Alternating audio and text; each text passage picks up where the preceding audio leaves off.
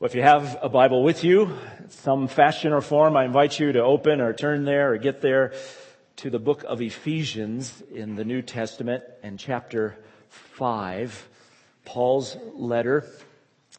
We call the book of Ephesians in chapter 5, which this last paragraph of chapter 5, where we'll be this morning, is likely familiar to many of you. It is considered perhaps the grandest statement in the Bible on marriage.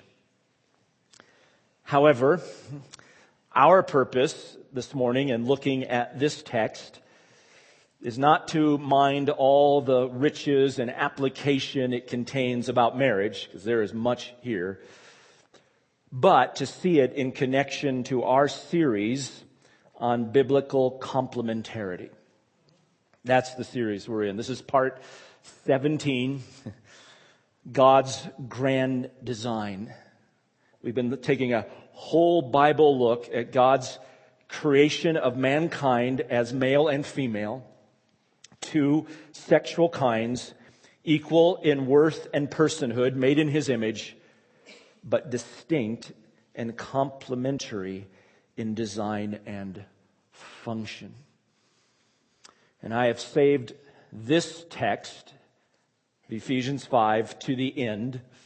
Next week we'll finish. We'll just wrap up this whole series. So I've saved this text to the end because it is the clearest, most explicit, unequivocal statement and application of complementarity in the Bible. And the most profound.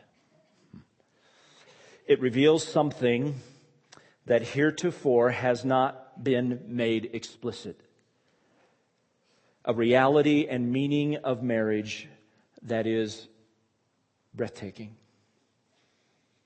The mystery of marriage. That's my title now. The mystery of marriage. And I'm just borrowing right from Paul's words out of here, out of this text, where he mentions this mystery is great. The mystery of marriage. By that, I do not mean that marriage is mysterious and you can't know it or figure it out, but mystery in the way that Paul in the book of Ephesians and elsewhere uses mystery as something that was hidden or concealed in the past, only hinted at, but now has been revealed fully in Christ.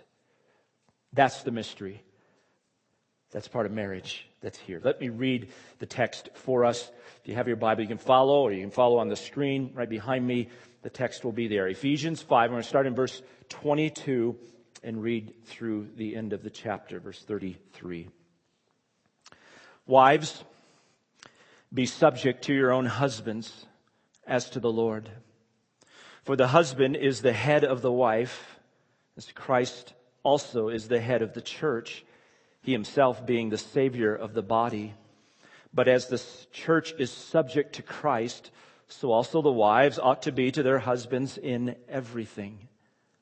Husbands, love your wives, just as Christ also loved the church and gave Himself up for her, that He might sanctify her, having cleansed her by the washing of water with the word, that He might present to Himself the church in all her glory, having no spot or wrinkle or any such thing, but that she should be holy and blameless. So husbands ought also to love their own wives as their own bodies.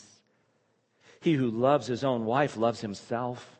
For no one ever hated his own flesh, but nourishes and cherishes it, just as Christ also does the church, because we are members of His body. For this cause, a man shall leave his father and mother, and shall cleave to his wife, and the two shall become one flesh. This mystery is great, but I'm speaking with reference to Christ and the church.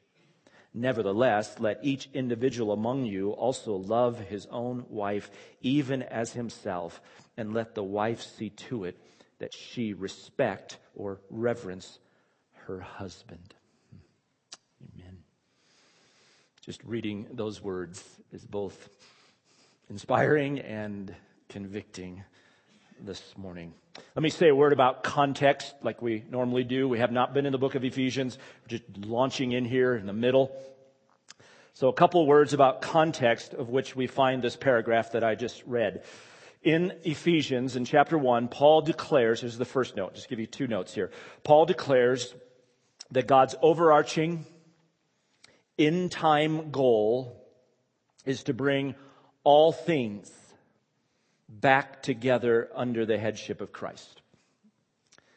This becomes kind of a theme of his letter. He declares that God's overarching, eternal, in-time goal is to bring everything in heaven and on earth back together under the headship of Christ. And so he begins this letter to Ephesus with this long paragraph, or really long sentence, one of the greatest sentences ever, of just blessing and thanking God for his manifold riches of his mercy and his grace in Jesus. And right in the middle of that, he states this overarching purpose, which becomes kind of the theme of his letter that he's going to unfold. And if you have your Bible there, you can just turn back with me to chapter 1 and look at verses 9 and 10, where he states this.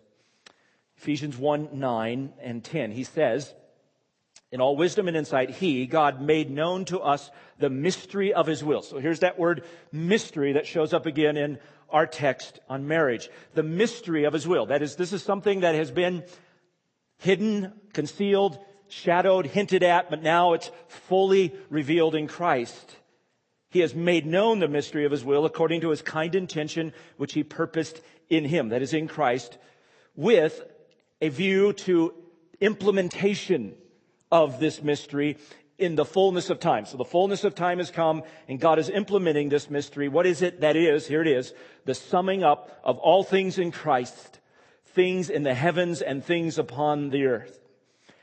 Everything is going to be summed up in and under Christ. Everything. Christ is the focal point. That's the mystery now that has been fully revealed in Christ. That's where all of history is moving. It's what this is all about. It is all about Christ. Now, this summing up has already been inaugurated with the coming of Christ and his death and resurrection. So if you look at the end of chapter 1, he talks about that right now. So look at verse 20. Speaking of his resurrection, God raised him, Jesus, from the dead and seated him at his right hand in the heavenly places. So that's right now he's seated him, far above all rule and authority and power and dominion and every name that is named, not only in this age, but also in the one to come. And he put all things in subjection under his feet and gave him as head over all things to the church, which is his body, the fullness of him who fills all in all. So right now, Christ is reigning. God is putting all things under his feet, and he is head. See the word? He is giving him, that's where I get the word headship, under his headship, his rule, his authority. And he's giving him as head to the church. This is what all of history is about. This is where it's all moving. It's all summed up in Christ under his headship. Now hang on to that. Because marriage is somehow part of this plan of God. It's really remarkable. That's where Paul's going to come to in Ephesians 5. It's connected to his theme. Now, as Paul begins to unfold this truth and our part in it, that right now we belong to Christ, and he's going to unfold this mystery, that right now we can be reconciled right now to God through Christ by faith. He begins to unfold that. He comes to the section where he begins to give, you might say, the practical implications or living out and walking worthy of this gospel. And that really brings us to our text in Ephesians 5 as we get closer to our context. So here's one more note of context.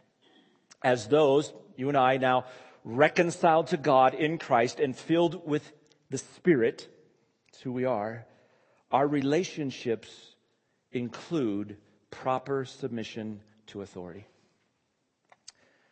So he's unfolding what it means to walk in a manner worthy of the gospel as those we've been reconciled right now. We've been indwelt by the Spirit. He comes to it in chapter 5 that this includes proper submission to authority. So look with me just before our text, back at verse 18 of chapter 5, where he says, "Do not get drunk with wine, for that is dissipation, but be filled with the Spirit." Because the Spirit's been given. Be filled with the Spirit, speaking to one another in psalms and hymns and spiritual songs, just like we've been doing this morning, singing and making melody with your heart to the Lord, always giving thanks for all things in the name of our Lord Jesus Christ to God, even the Father, and be subject to one another in the fear of Christ. So Spirit-filled results in being subject to one another in the fear of Christ. Now, when he says that, verse 21, be subject to one another, he doesn't mean, as some thought he meant, some kind of mutual submission, as if it's exactly reciprocal. No, to submit means there's one in authority and one is submitting. It's the meaning of the word, to place yourself under authority. So there's the one another, someone's in authority and someone is submitting. That word, submission, there is always one-directional. It's not mutual. It's one-directional. Someone's in authority and someone's submitting. So what does Paul mean?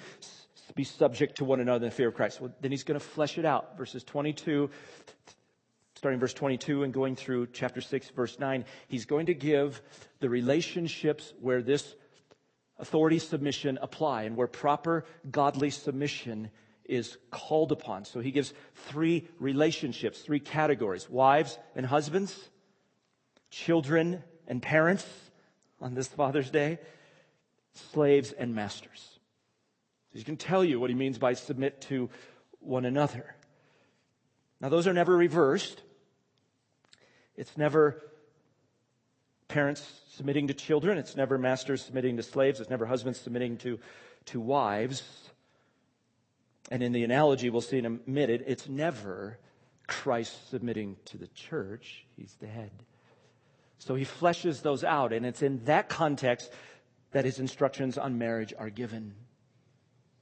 But as he does that, as he's highlighting this submission, he also addresses and instructs the one who has authority, the one in authority, the husband, the parent, the master, the employer. And actually, in our text, he will spend more time on the husband here.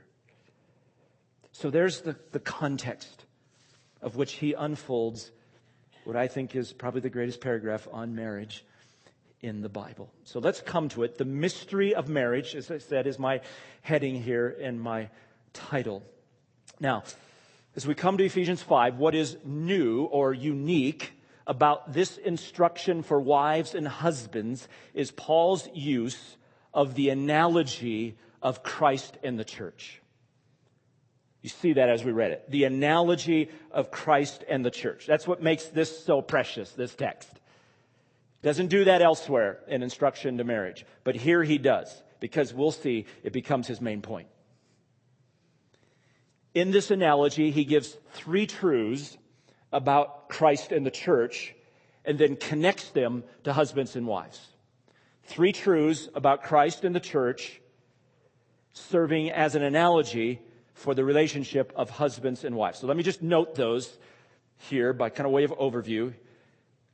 They all begin with the word as, because he's making a comparison. So his first one, the first truth about the church, as he says to husbands in verse 23, husband is the head of the wife as, here's the first, Christ is the head of the church. As Christ is the head of the church. So there's the truth. Christ is the head of the church. So the husband, in this comparison, the husband is the head of the wife. Now we've already seen that word, head, right? Headship. We saw it in chapter 1. Christ is an authority over the church. Yes, Christ rules. Christ reigns. Christ is the head of the church. So it implies he's leader, he is ruler, and yet he's quick to add, do you see it there in verse 23? He himself being the Savior of the body. He's quick to add something that doesn't apply to husbands. only applies to Christ. That is, husbands are not saviors of their wives, but he wants to add this. Christ is the head of the church, but remember, he's the savior of the body, which colors his headship. It's a beneficial headship that he has. Beneficial, good headship, because the one who is the head is also the savior of the body. So there's the first truth. Christ is the head of the church, and so he's going to connect that to husband being the head of the wife.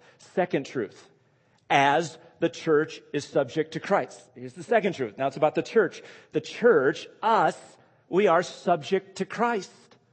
He's the head. We are in submission to Christ, and he's going to connect that to wives. Wives, be subject to your husbands as the church is subject to Christ. That's the analogy.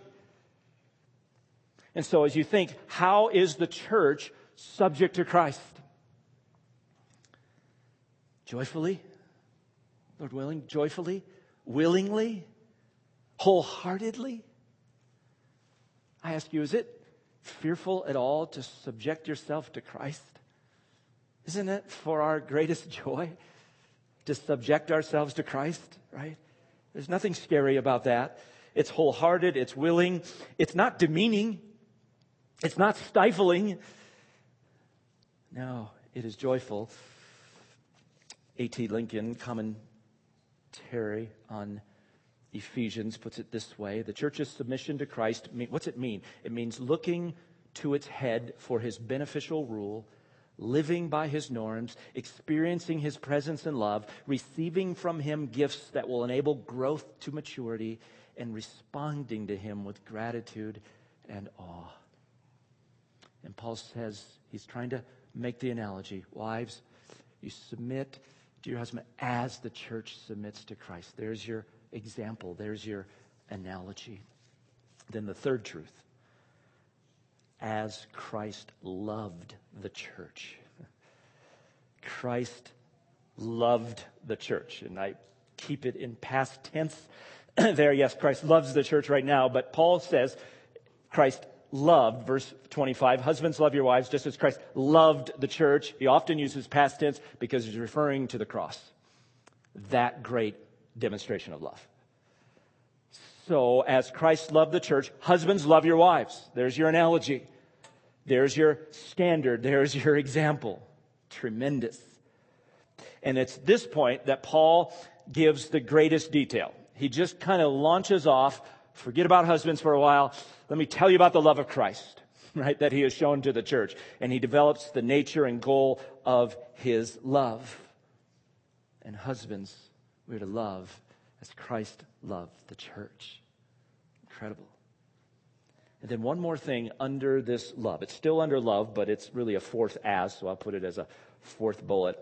As Christ nourishes and cherishes the church, his body. As he's talking about love, he's actually going to command husbands to love their wives twice. Verse 25, husbands, love your wives. Verse 28, husbands ought to love their own wives as their own bodies.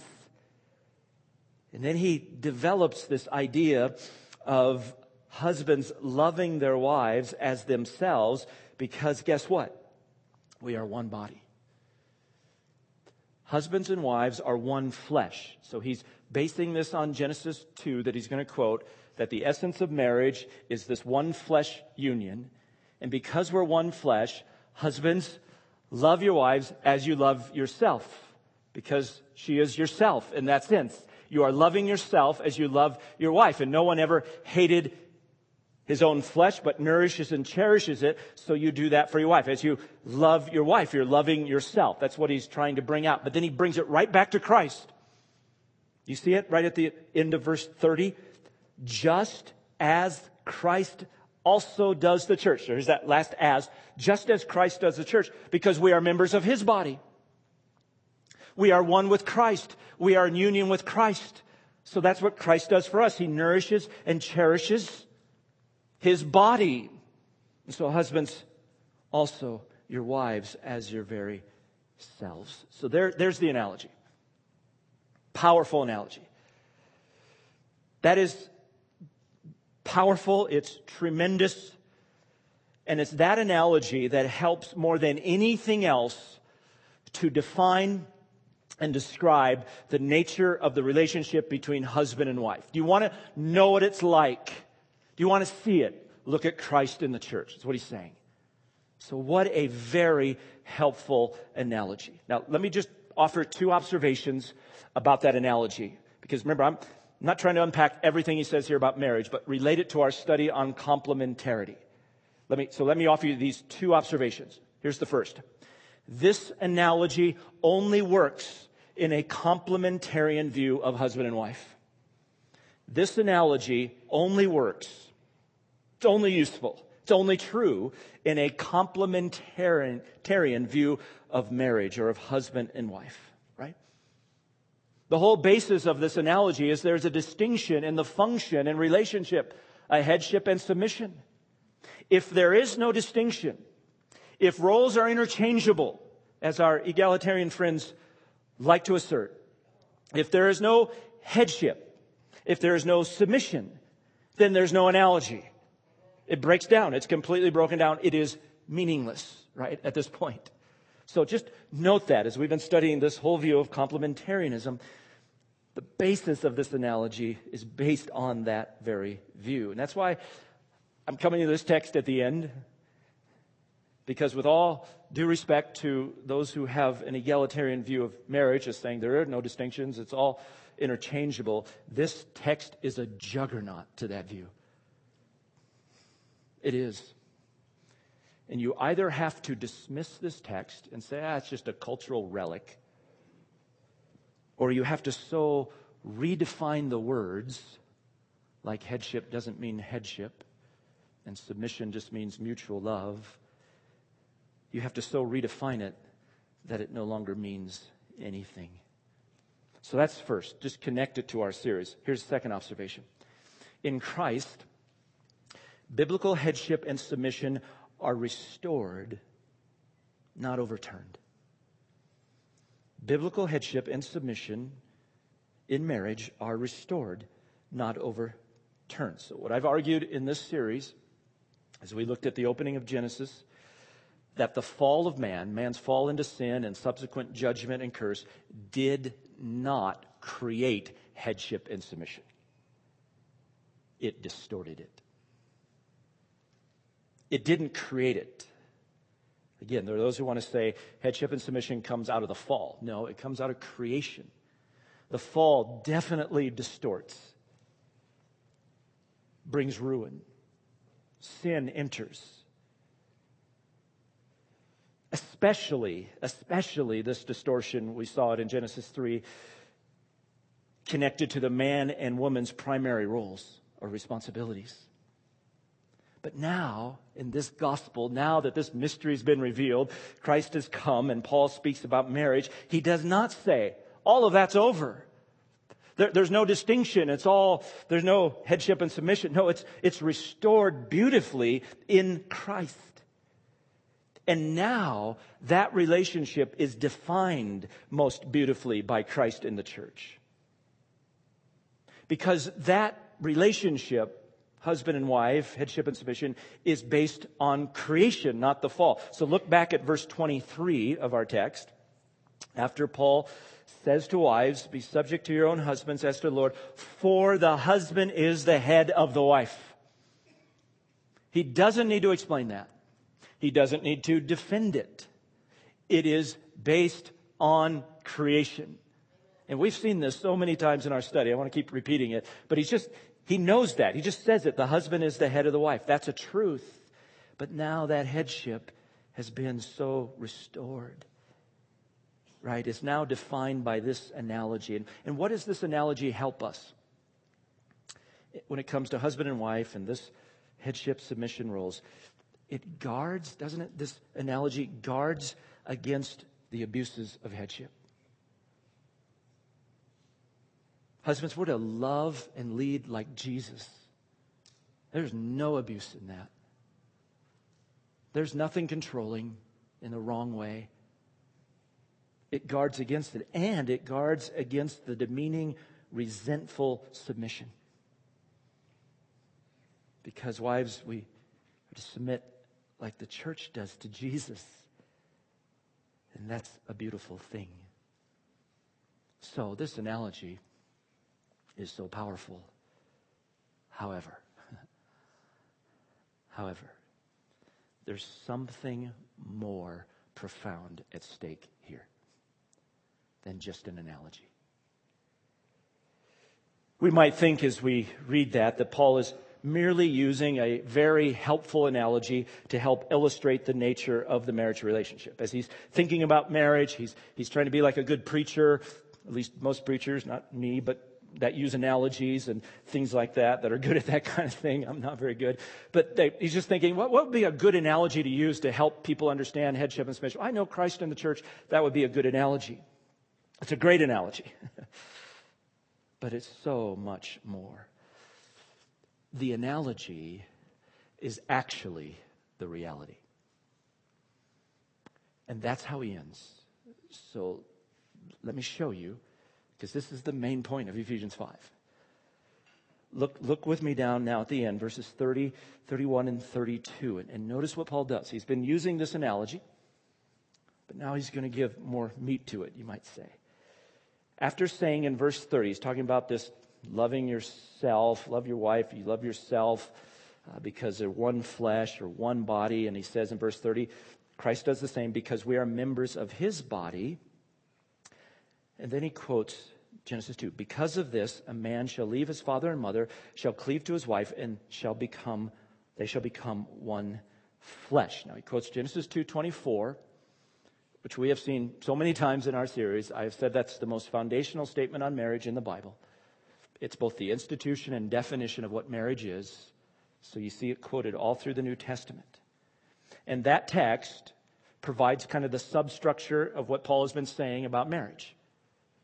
Husbands and wives relationship, one flesh relationship.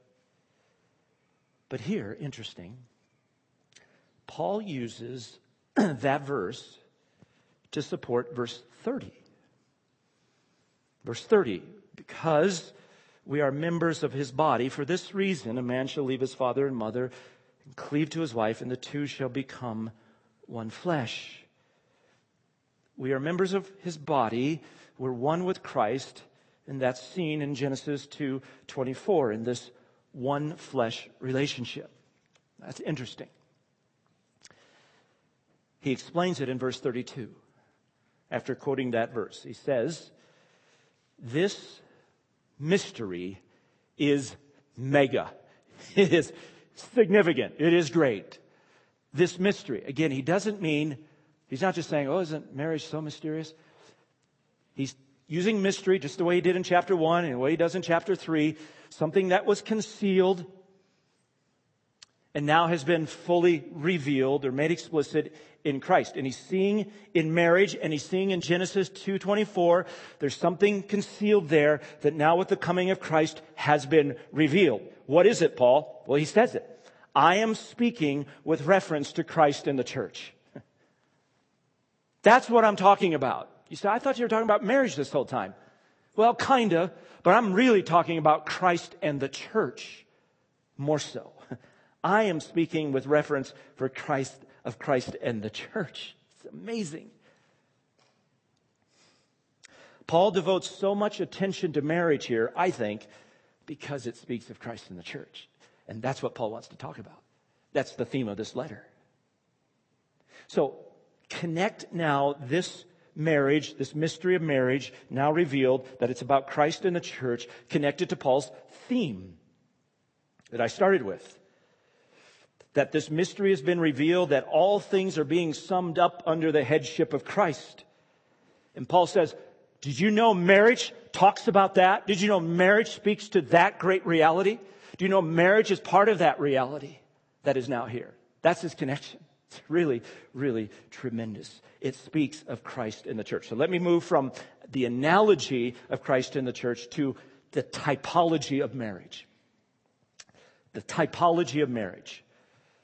Now, we've used that word throughout studies here at Crossroads, type or typo. A type is just a person, a place, or thing, normally in the Old Testament, Old Covenant, that is an outward shadow or picture of some coming reality in Jesus.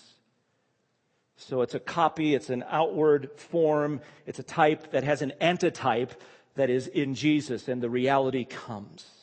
And that's what marriage is. So let me give you a couple things under the typology of marriage, because it is really breathtaking, I think.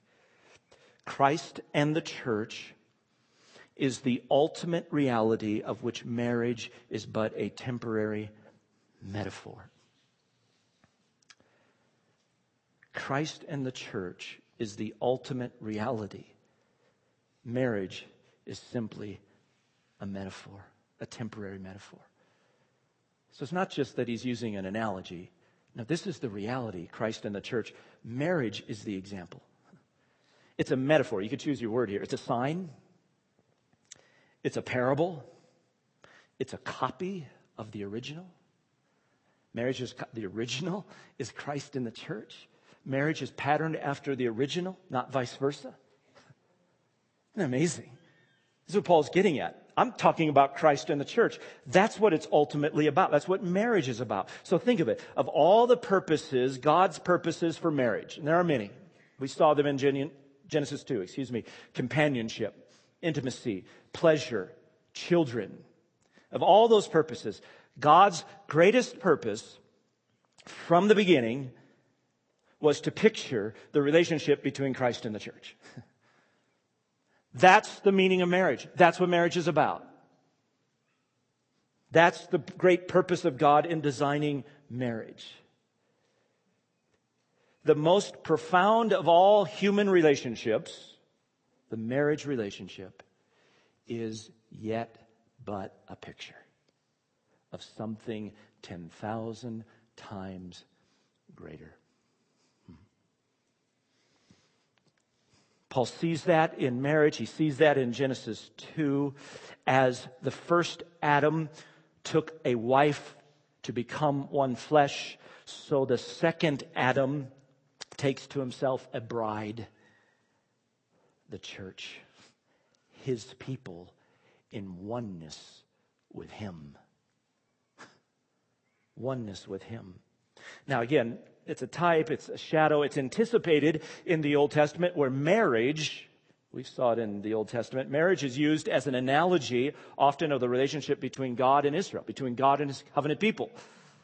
So you see, it's anticipated, but the reality comes in Christ and the church, his bride. So understand that marriage, human marriage, reproduces in miniature the beauty and love shared between Christ and his bride, the church.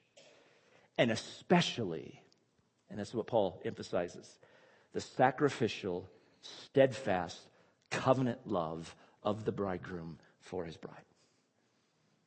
That's why Paul pauses and develops the love of Christ for his church. That's what's displayed in marriage. Now think of it. That's the ultimate reality of history and the universe. Christ, head over all, to the church, his body. It's where the whole story of the Bible is going. It's where all the history is going. It's the purpose of all creation and all history. It's summed up in Christ and his bride, the church. That reality is so tremendous and so great and so ultimate that God pictures it in the greatest of all human relationships called marriage. That's what your marriage is about. That's what it's for. It's really remarkable. So that, let me just give you one other note under typology. I said it's a temporary sign, marriages. It's a temporary metaphor. Number two, the beauty, joy, love, and satisfaction of this unending relationship will far exceed human marriage. I mentioned this last Sunday when speaking about singleness. And I said to single people, if the Lord should choose and you never get married, you're not missing anything. Because marriage is only a picture, a shadow of the coming great reality. Marriage is the sign. The reality is 10,000 times greater and more sweet and more satisfying and more fulfilling and what we're made for. Human marriage is temporary and it gives way to the fulfillment. Marriage is just a metaphor. It's just a sign. Oh, it's beautiful. It's precious in this life. But it's only a pointer to what is ultimately coming. So when you get to the end of the book, the Bible, the book of the Revelation in chapter 19, and when it's talking about this coming consummation of all things under Christ, how does it speak? Do you know how it speaks? Let us rejoice and be glad and give glory, for the marriage of the Lamb has come, and his bride has made herself ready. The marriage of the Lamb, the marriage supper, and the bride is adorned. That's you. That's me. That's the church. We're adorned. We're made ready. In fact, he goes on in chapter 21 of Revelation, and he says to John, let me show you the bride. You know what he shows him? The New Jerusalem. This eternal, in all of its splendor and brilliance and perfection. It's the bride. It's us. So how do we get to be that bride, that beautiful bride like that? Well, look back at our text in Ephesians 5 and just notice what Paul says as he expounds upon this love of Christ. Verse 25, just as Christ loved the church and gave himself up for her, here's how we get to be this bride adorned in beauty, that he might sanctify her, having cleansed her by the washing of water with the word, that he might present to himself the church in all her glory. Christ does this. He sanctifies us, sets us apart for God, and he cleanses us. He washes us. He cleanses us with the word. That's the word of the gospel. This good news, Christ's death and resurrection. And his goal is to present, notice, he might present to himself. Christ is going to present to himself the church because it's all Christ's work. It's all what he does. And he'll present us in all her glory. And I love this. Having no spot or wrinkle or any such thing. He just uses the image of a lovely young woman. All right, you worried about wrinkles and spots as we age that show up out of nowhere and wrinkling? Well, guess what? The bride in her beauty has no spot, wrinkle, or any. She is in perfection because of Christ. She is unsurpassed and unmatched. And he's speaking about a moral, spiritual beauty, holy and blameless. That's what Christ has done for his bride. Did you just stop and just relish, savor what Christ has done for you, for us, for the church, in choosing us as his bride and cleansing us, taking us from filth and sin and perfecting us in his image? Is that true of you this morning? Have you been cleansed by the word of the gospel, by Christ? Are you part of his people? Are you part of the bride this morning? Again, it's nothing you do to clean yourself up. No, he does it. It's through faith in Christ. He's your Savior, the Savior. It's through faith in him that you become part of his bride, and he does the cleansing. Is that you this morning? Because that's the greatest reality. You can have the best marriage in the world, and if you miss this, you miss it all, right? You miss everything. Oh, be sure it's true of you. So there's the main point. The mystery of the marriage, that it is just a sign to the coming great reality. But now, let me finish, and I'm completely out of time, but let me speed right through here. Just a word about practical implications. Outworking. And I'll be really short here because we've already talked about marriage and relationship in marriage. And it's kind of what Paul does. As he gets to the end, and he talks about this profound mystery, and then verse 33, he says, nevertheless, there is some practical implication. Let each individual among you love his own wife, even as himself, and let the wife see to it that she respect her husband. There is a practical implication.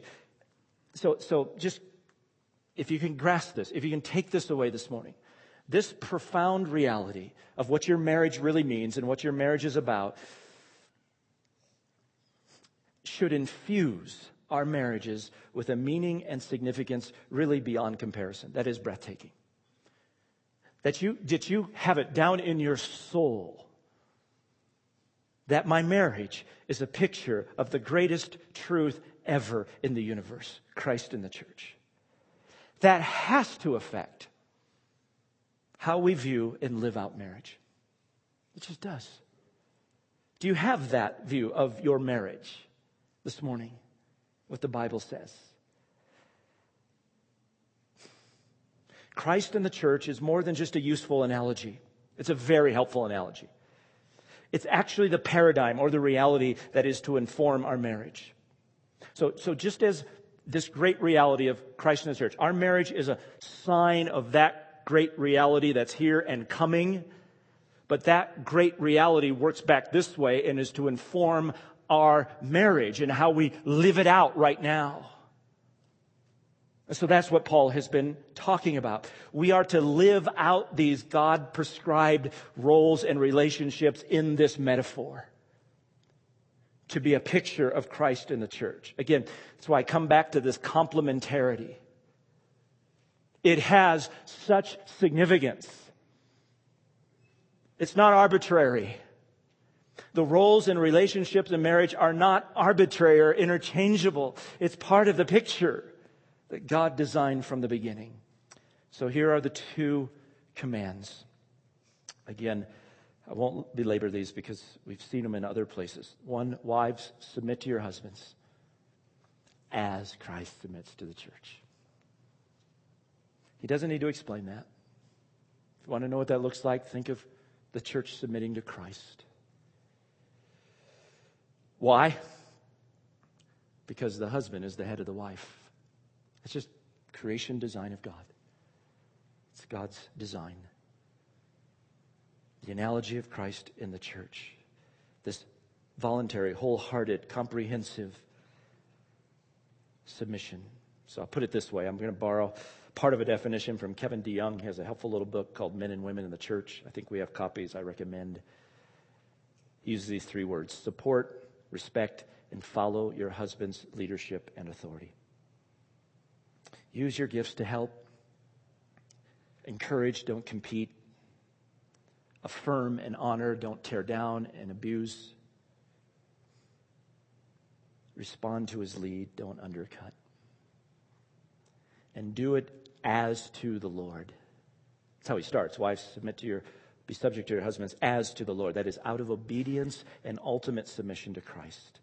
This is your obedience to Christ first and foremost, and your submission to Christ. Yes, there are limits to submission. We've talked about all those when we were in 1 Peter 3.